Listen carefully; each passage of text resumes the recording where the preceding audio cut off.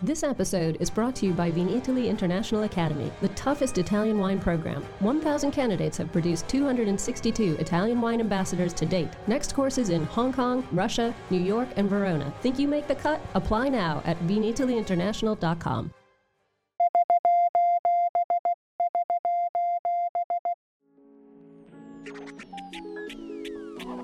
Welcome to our special SOS Everybody Needs a Bit of Scienza installment. This is a shout out to all the wine geeks out there. We need some feedback on the Professore's new book, the English version of Jumbo Shrimp Guide to the Origins, Evolution, and Future of the Grapevine. The Italian Wine Podcast is part of the Mama Jumbo Shrimp brand, and Mama Jumbo Shrimp is all about breaking down difficult concepts into small, bite-sized pieces. The issue here is that the new book is, well, a bit difficult to chew at this point, so we want to invite wine lovers out there to give us their input and advice to make the final product more reader-friendly. So have at it, wine lovers. Don't be shy. Send your comments to info@italianwinepodcast.com. Now on to the show.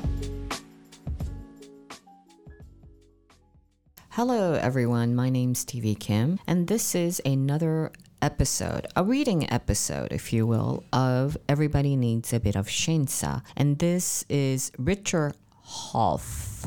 Did I say that correctly? Yes, indeed. Yeah, I think sooner or later I'll get it. You're getting better. Yes, so Richard, as you know, has been translating the book from Professor Scienza, and today he will delight us or make us fall asleep with another reading, another excerpt from the book.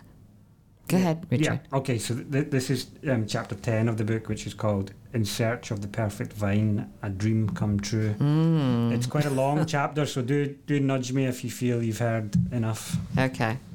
In the decades between the 19th and 20th centuries, agricultural research expanded significantly, both numerically and institutionally, in various European countries.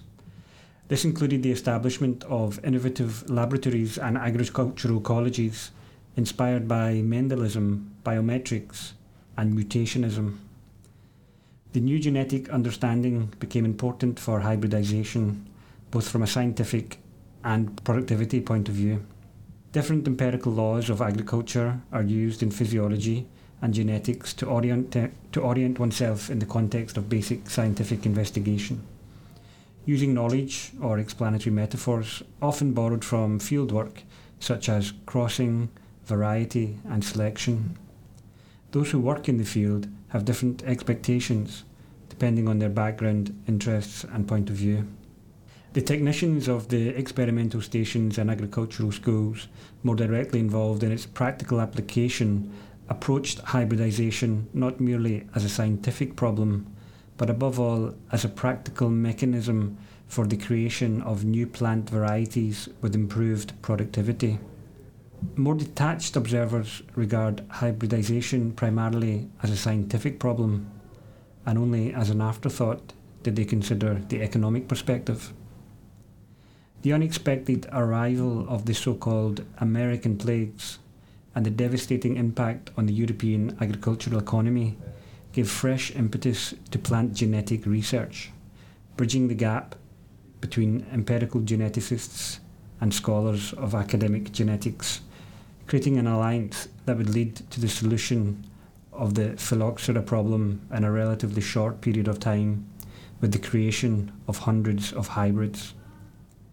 The agrarian crisis of this period also led to a radical shift in public intervention in agriculture.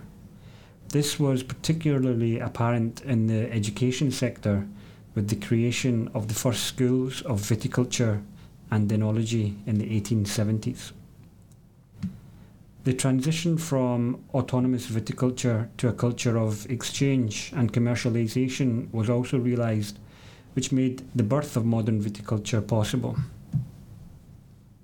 The collaboration between the academic world and agricultural organisations, public administration, and large landowners in order to promote the dissemination of agricultural knowledge that flowed from the experimentation centres to farmers resulted in the creation of provincial agricultural institutes, which would play a fundamental role, especially in northern Italy, in the anti-phylloxera movement and in the transfer of agricultural innovations more generally, including the use of mineral fertilizers and education.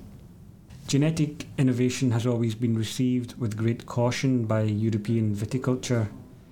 Just remember the passionate debates conducted in France and Italy on grafting and hybrids between the 18th and 19th century. With the arrival of phylloxera in Europe, numerous researchers, especially French and German, the so-called Americanists, tried to combine resistance to aphid with other so-called American diseases. The first vines brought from America were some natural hybrids, which produced grapes with a distinctly foxy taste, not appreciated by the European consumer. In Mediterranean countries with strong cultural roots, these vines were considered a sort of unfair competition because they gave colder and less suitable areas of Europe a competitive advantage that was difficult to overcome. Toward the end of the 1930s, with Germany on the wave of its eugenic theories, which advocated the creation of the perfect man, an area of research in the agricultural field developed through genetic improvement techniques. These were the first practical applications of Darwin and Mendel's theories in the viticultural field. The arrival of American diseases was a formidable accelerator of research, and the Munchenberg Institute near Berlin, led by Bauer and Hausfeld, set itself the ambitious goal of creating the ideal vine. That phoenix vine that from the very first appearance of phylloxera in Europe represented the dream and the torment of hybridizers of all countries.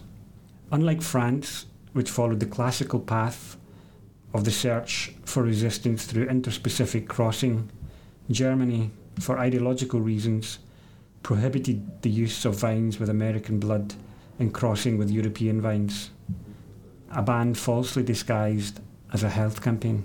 In fact, Germany had developed a selection project through successive cycles of self-fertilization of Vitis vinifera, with the aim of favouring the emergence of individuals in which the characteristics of resistance were the result of genetic segregation processes. By sowing about 10 million Riesling seeds, 8 plants that tolerated mildew were created.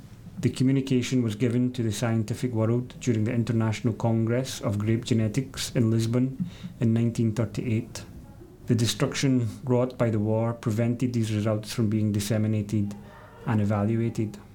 Less well known is that the use of the genetic improvement programs of Bauer and Hausfeld of vines from the German colonies in Azerbaijan and Georgia, which since the early 19th century had settled in Transcaucasia, giving rise to a flourishing viticulture, and which had enriched the botanical collections of Frederick William IV's Sanssouci in Potsdam since 1840. Among the vines bought by the young German Georgian ampelographer, there were some plants that showed a good tolerance to downy mildew and powdery mildew, and which were then used by the researchers to introduce resistance in German varieties. The results of these researches were presented for the first time at the International Viticulture Congress in Paris in 1937 and raised lively disputes on the part of French researchers, who refuted to the Germans the possibility of obtaining disease-resistant vines through crossing only European vines and subsequent self-fertilization. The first results of this new cycle of crossings that sees Italy in advantage over other countries are represented by the 10 vines obtained by the University of Udine in collaboration with Vivae VCR and some Friulian entrepreneurs registered in the National Register of Varieties authorised for cultivation. It can be considered the goal of the ideal vine achieved. For reasons we must unfortunately note that the goal of the perfect vine has not yet been reached. Okay, well, that sounds good. That's chapter 10, is that correct? That was slightly abridged version. I did skip some passages which were a bit heavy on the history and the detail. So You mean heavier? Heavier, yeah. So how many chapters are there? There are 13 chapters in total. Right. And I think, as I mentioned in a previous podcast, it's quite a short book, about 70 pages, but it's intense and dense. So for 70 pages, it's... So we'll put a lot of illustration.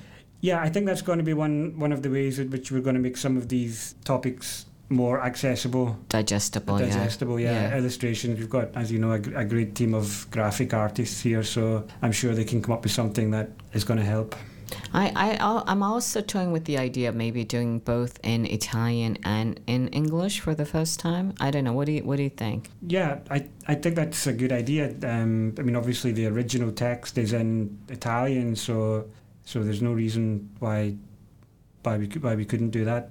Yeah, give a back-to-back translation, if you like, with English going one way and Italian going the other. Yeah, we'll think about that. And for the audience, for the listeners out there, if you think that's a good idea, please let us know. If you think it's a crappy idea, let us know. That's why we are here. This is an outreach series episode trying to figure out how to improve the next book from Professor Attilio Scienza to make it more accessible, to make it more comprehensible and approachable. There you go. That is all for now. It's a wrap for Everybody Needs a Bit of Scienza, the reading edition episode, if you will, with Richard Hoff. Until next time. So don't forget to follow us on, of course, social media. Thank you so much for your support. So we have a small ask. Please subscribe. And if you'd like to, of course, make a donation, even better. And Mama Jumbo Shrimp is the YouTube channel, which we collate all the videos from the On the Road editions, is now alive, has been alive for about 8 months. I think we're going into our 8 months. So have a look at that. It's called Mama Jumbo Shrimp. You can also find us on TikTok and Pinterest. Okay, there you go. And of course, wherever you get your pods for Italian Wine Podcast. That's it for now. Signing off here, Stevie Kim with Richard Hoff. Ciao ragazzi. Ciao. Thank you, Stevie. Listen to the Italian Wine Podcast wherever you get your podcasts. We're on SoundCloud, Apple Podcasts, Spotify, Himalaya FM, and more. Don't forget to subscribe and rate the show. If you enjoy listening, please consider donating through ItalianWinePodcast.com. Any amount helps cover equipment, production, and publication costs. Until next time, cin cin.